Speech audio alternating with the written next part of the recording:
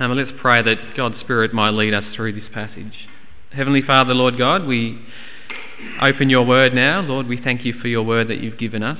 Lord, we pray that as we read it, you will lead us through the passages with your Spirit. Lord, we pray for Carl as he explains what we're reading as well. Lord, we pray that we can be challenged through his preaching and develop a closer relationship with you as well. In his name we pray. Amen. So 1 John chapter 2, verse 18. Dear children, this is the last hour, and as you have heard that the Antichrist is coming, even now many Antichrists have come. This is how we know it is the last hour. They went out from us, but they did not really belong to us, for if they had belonged to us, they would have remained with us. But their going showed that none of them belonged to us. But you have an anointing from the Holy One, and all of you know the truth. I do not write to you because you do not know the truth, but because you do know it, and because no lie comes from the truth. Who is a liar? It is the man who denies that Jesus is the Christ. Such a man is the Antichrist. He denies the Father and the Son. No one who denies the Son has the Father. Whoever acknowledges the Son has the Father also. See that what you have heard from the beginning remains in you. If it does, you also will remain in the Son and in the Father. And this is what he promised us, even eternal life.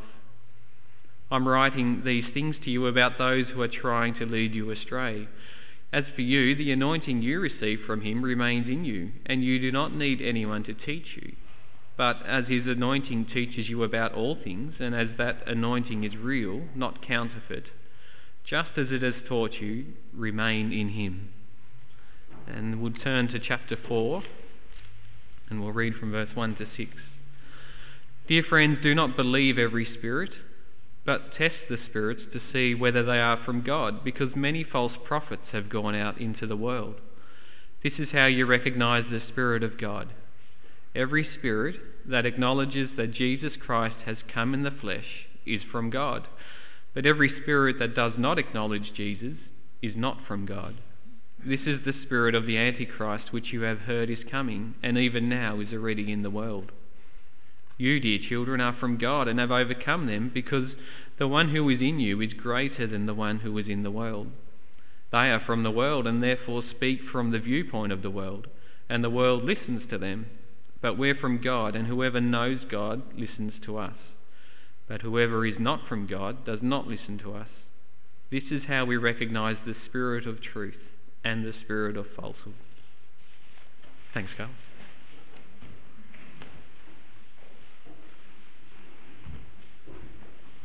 Had a moment of panic there when Ed said we're looking at 1 John chapter 2. I went, no, we're not. 1 John chapter 2. And I looked at it and went, oh no, it is 1 John chapter 2. But we've been all over the place, haven't we? Last week it was chapter 2 and chapter 3 and chapter 4, and we're just all over the place. And so even I'm losing track of what we're doing. So if you're losing track, don't worry. We'll get there together in the end. How about our pray? Let's bow in prayer. Lord God and Heavenly Father, thank you for your words to us in the Bible. Thank you that you've spoken and that we can read your words and discover you and your Son, Jesus Christ, and the salvation that you offer us in him. And Father, we pray that you would help us to know that, to receive that, to believe that. And as we study your word this morning, Lord, that you would assure us that we belong to you and that we are your children. Father, we ask it for Jesus' sake. Amen.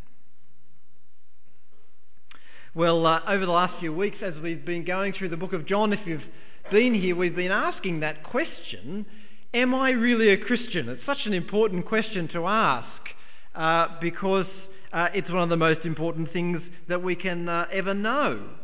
We might say that we trust and follow Jesus, but is there evidence in our lives that actually what we profess to be is actually what we are?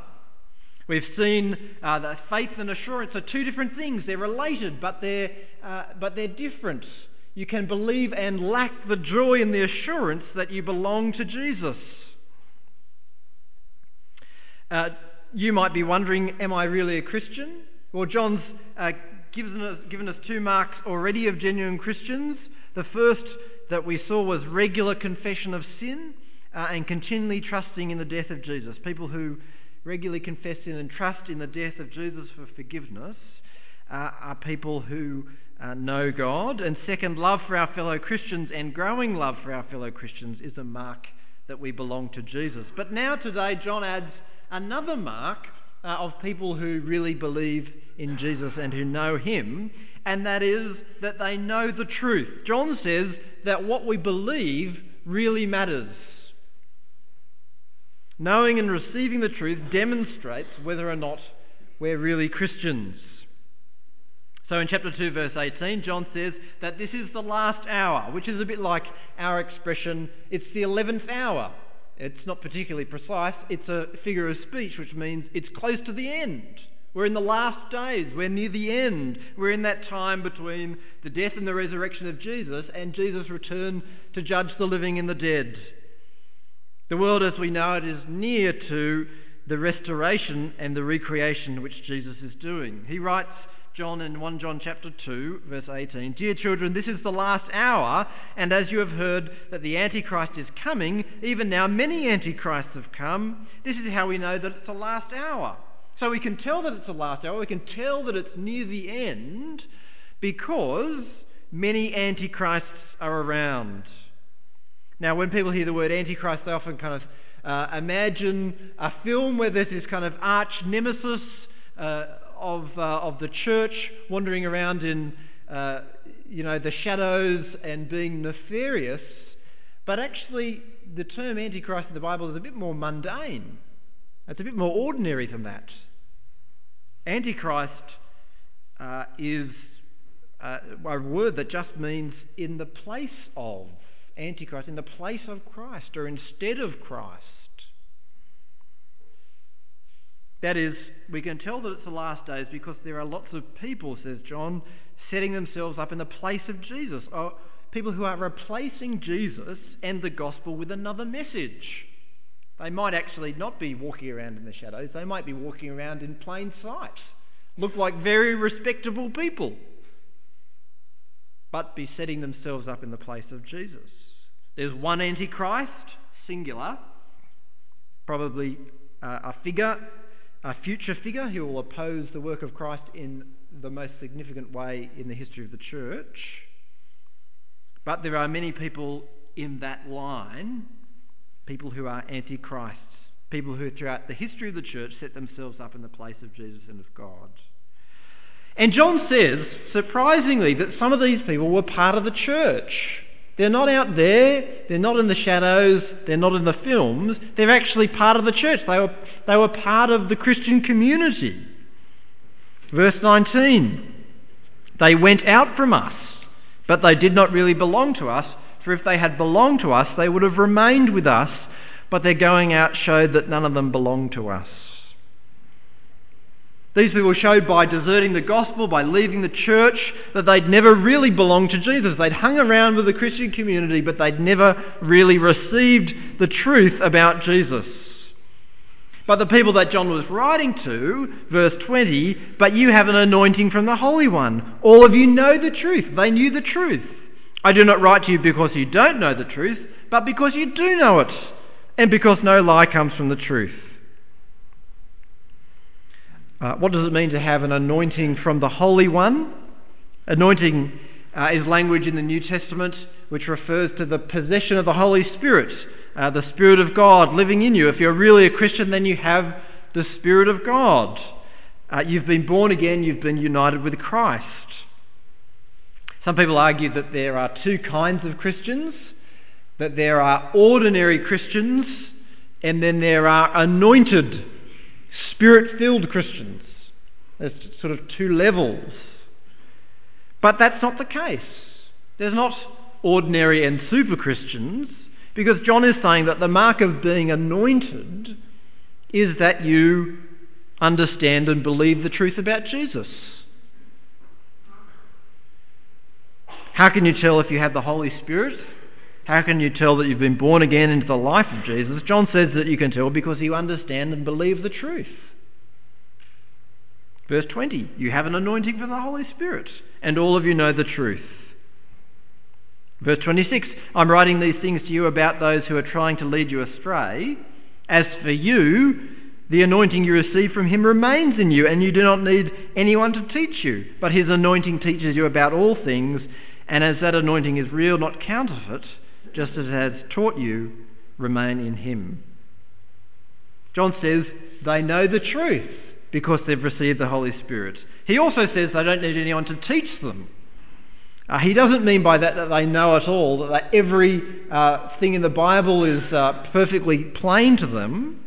He's not trying to deny what other parts of the Bible teach. Other parts of the Bible teach that God gives teachers, people who teach, as gifts to the church, so to train us all to teach in one capacity or another.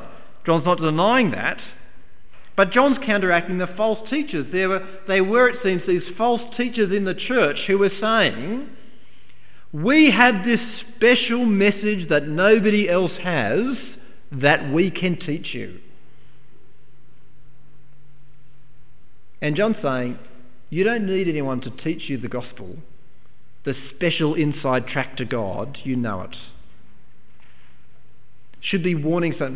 Whenever anybody comes along and says, I've got the true gospel that nobody else has, no other church in the world has it, it's a sure sign that something's wrong. When somebody says, this is the true gospel, no church has understood this since the first century, every church has been in error, you know that something's wrong. One of the misunderstandings, I think I was reflecting on this at breakfast this morning, as you do. One of the misunderstandings, I think, of the Reformation was that the Reformation rubbed out, the Reformation in the 1500s rubbed out 1400 years of church history, but that's not true. The Reformers were going back to the Bible, they were opposing the errors of their day, but they were also working very hard to show that actually, throughout the whole history of the church, there had been faithful Christians who'd known the truth and who'd believed the truth. They weren't saying, everybody else is wrong but us. They're saying God has preserved the truth all through the history of the world. And here it is.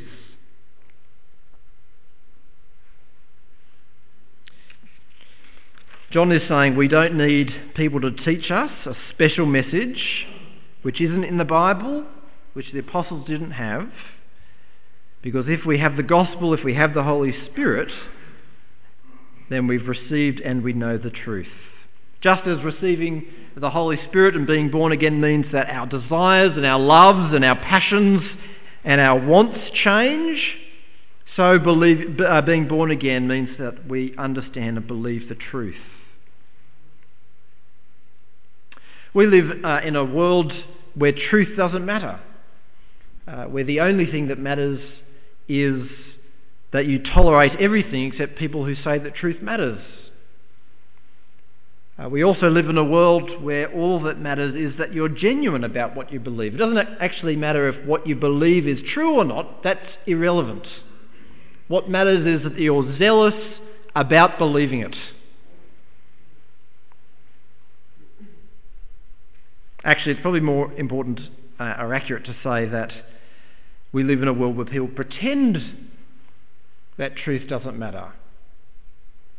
Or more accurate still to say that people pretend that truth only doesn't matter in terms of spiritual reality. People are obsessed with truth, actually, in every other realm of society. People are obsessed with whether the politicians are telling the truth or not. People are obsessed with the truth about whether or not this product does what it claims it does. People spend hours combing the internet trying to find out the truth about this thing or that thing. And yet, remarkably, when it comes to whether religion is true or this religion is true or the gospel is true, people go, truth doesn't matter. The most important thing in the world, and people are indifferent about it. Is there a God or isn't a God? Isn't there a God? Are there many gods or just one? Did Jesus live and die and breathe? And was he the Son of God who came to save the world? When it comes to issues like that, people are content to say that the truth doesn't matter.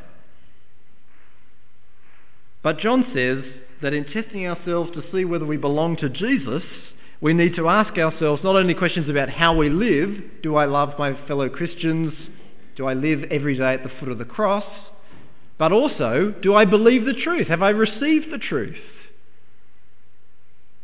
There are some people who claim to be Christians but don't receive God's truth, people who pick out the bits that they like and the bits that they don't like. Imagine that you wrote your autobiography, you spent 10 years writing your life story, and you finally published it, and you gave somebody a copy, and they came back to you a week later and they'd torn out half the pages. And they said, I loved reading this book. I got rid of the bits that I didn't like, I didn't think were true, but the bits that I like, I've kept.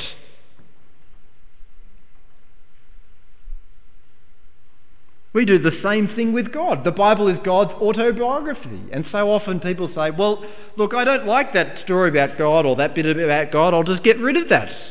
Make another God. John says, believing and receiving the truth is crucial, is a mark of whether we belong to Jesus. So some truth then is absolutely non-negotiable. Some truth has to be believed. Being earnestly wrong isn't good enough. So what are the truth tests? What are the non-negotiable truths that John gives us? How can we know those truths? Well, John gives us 3 core truths, and the first is it's essential to believe that Jesus is the Christ. So chapter 2 verse 22, who is the liar? It's the man who denies that Jesus is the Christ. Such a man is the Antichrist. He denies the Father and the Son. Christ is the Greek word for the Hebrew word Messiah, so Jesus is the Christ, the Messiah, the one sent from God to save the world. Who is the person who doesn't know God? John says it's the person who denies that Jesus is the Messiah, the Saviour, sent from God.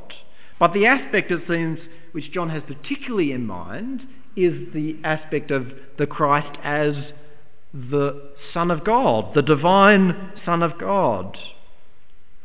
Jesus is God. And John is saying that to deny that Jesus is God is to deny the Father. It's to deny the Trinity. It's to deny that God is one being in 3 persons.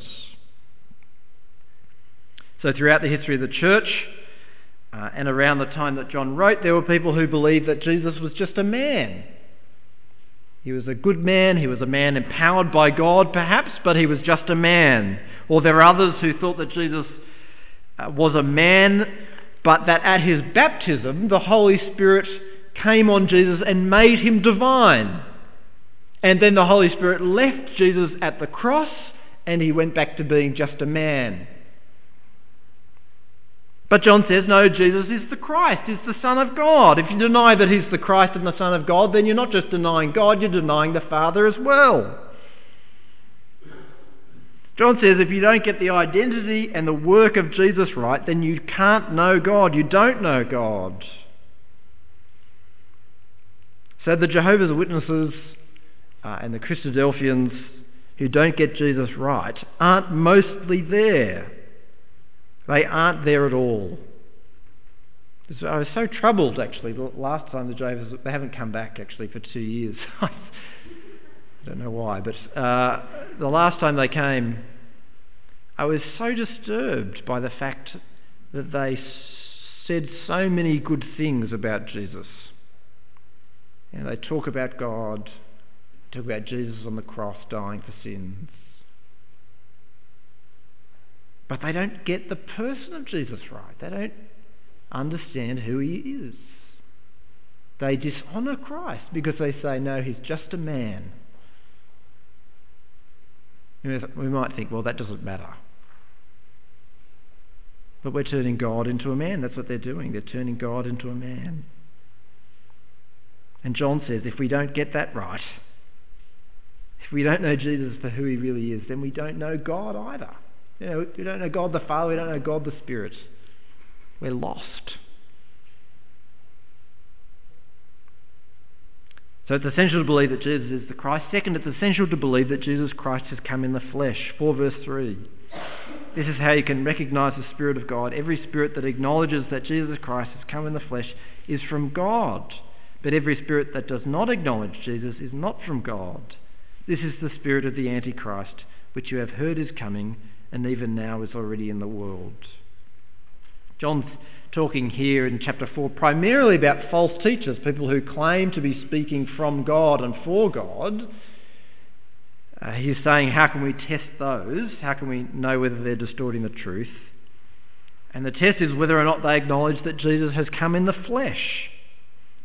So one heresy which has floated around throughout the history of the church and was kind of floating around probably around the time of John as well, was the idea that Jesus was divine, he was God, but he wasn't a man, so he just appeared to be a man. He was a phantasm. I love that word. He was just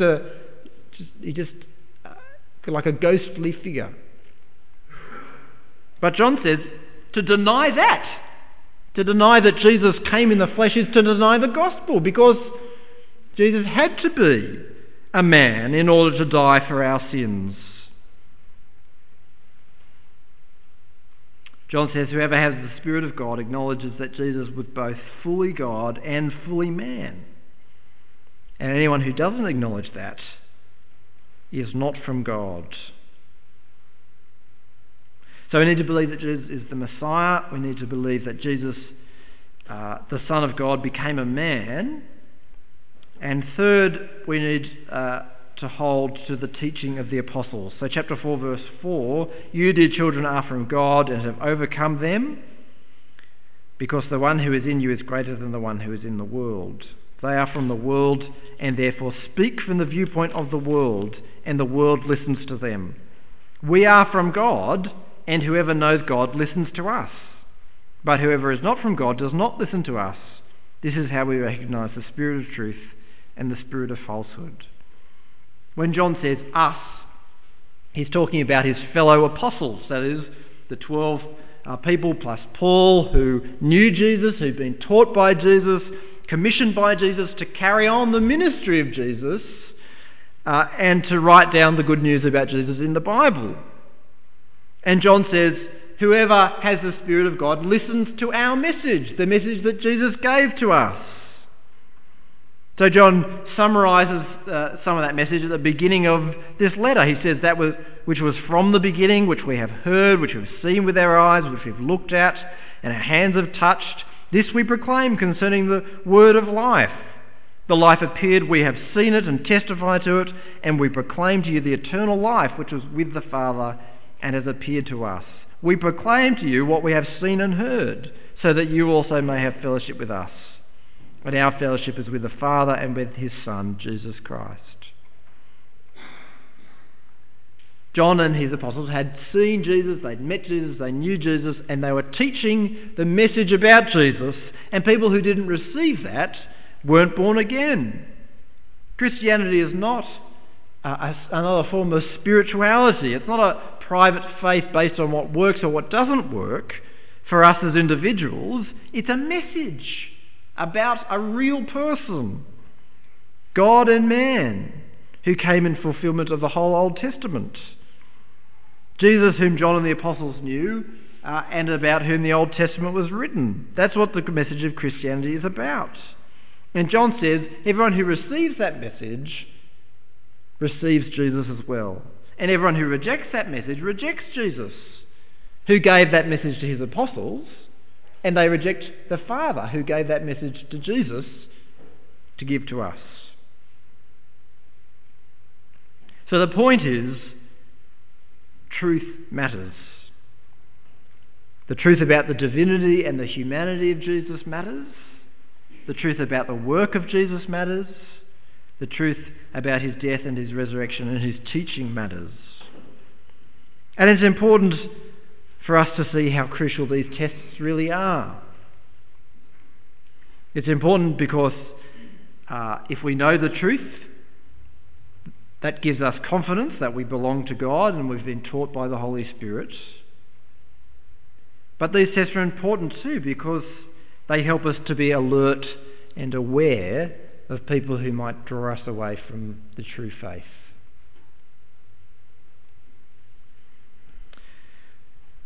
We've seen how John talks about the Antichrists and the Antichrist, people who try to draw others away from the truth about Jesus. And we might think to ourselves, well, that doesn't really happen anymore, does it? We might think, it does still happen, but not here.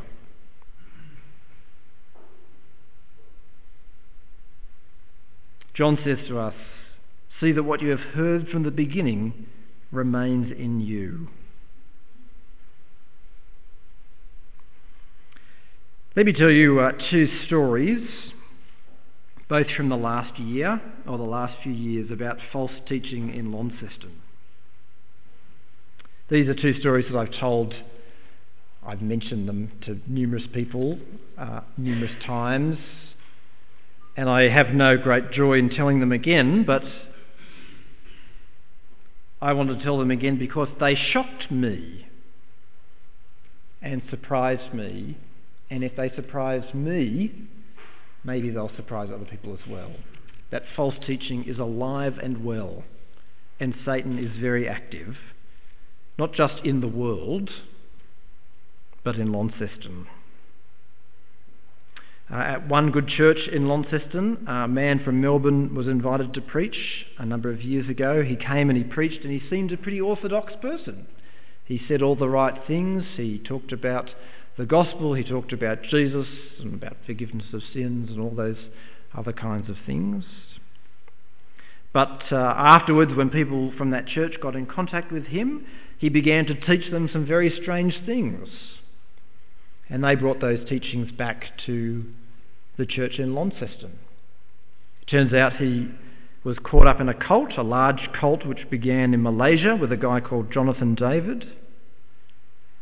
And those teachings came back to the church here and led people away from the true gospel, split the church, and of course no end of havoc to earnest and godly people. Earlier this year, someone approached me about meeting with a man who was coming to Tasmania for a visit. This particular man was very keen to sit down with the leaders of this church and talk about ministry and Christianity. And I was deeply unsettled by the idea, and to this day I don't know why I was so unsettled by the idea, but I thought, I'm not comfortable with this.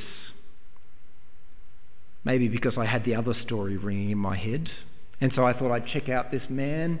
It turned out he was part of a sect that operates in Melbourne and Brisbane called the Brisbane Christian Fellowship, which has been trying to get a hold in Tasmania.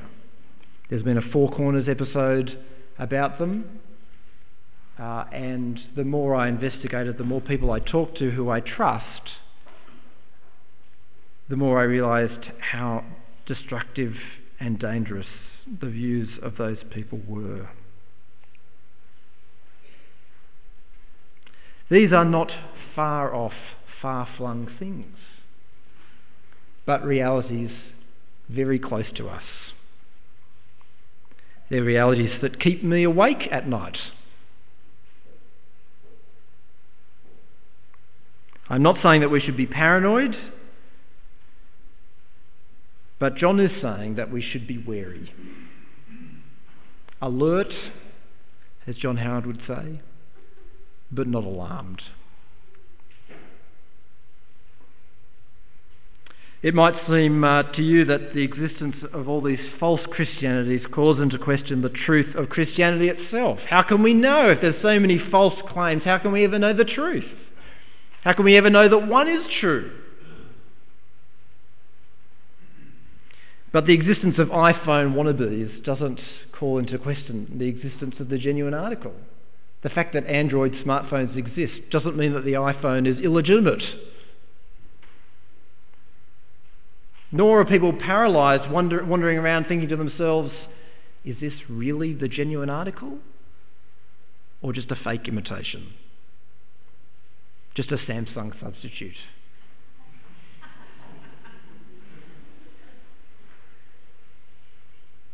People know the genuine article because the genuine article has superior quality.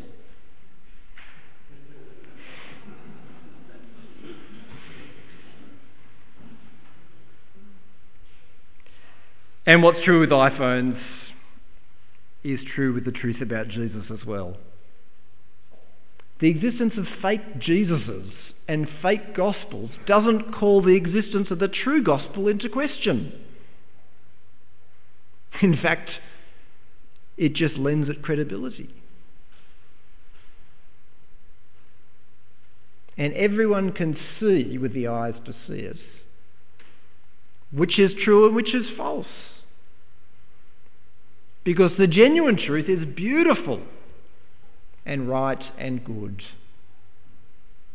and holy and just.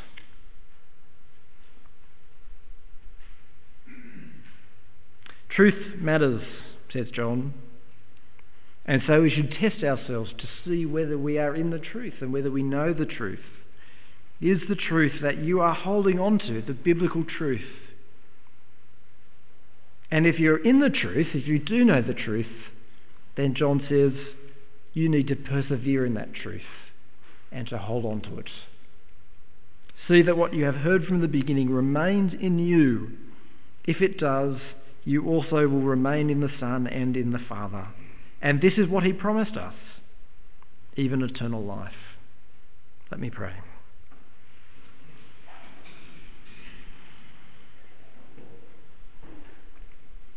Dear Lord and Heavenly Father, thank you for truth. Lord, we live in a world which is empty of truth and which denies truth and which embraces lies and error. But Lord, thank you that in the Bible we discover what is really true about us and the world and you. Lord, thank you that truth is an anchor for our souls. It gives us hope and meaning and purpose and joy and certainty. It gives us a firm place to stand. Lord, we pray that each one of us would know the truth about Jesus Christ, who he is, what he has done. Lord, we pray that none of us would be led astray into error.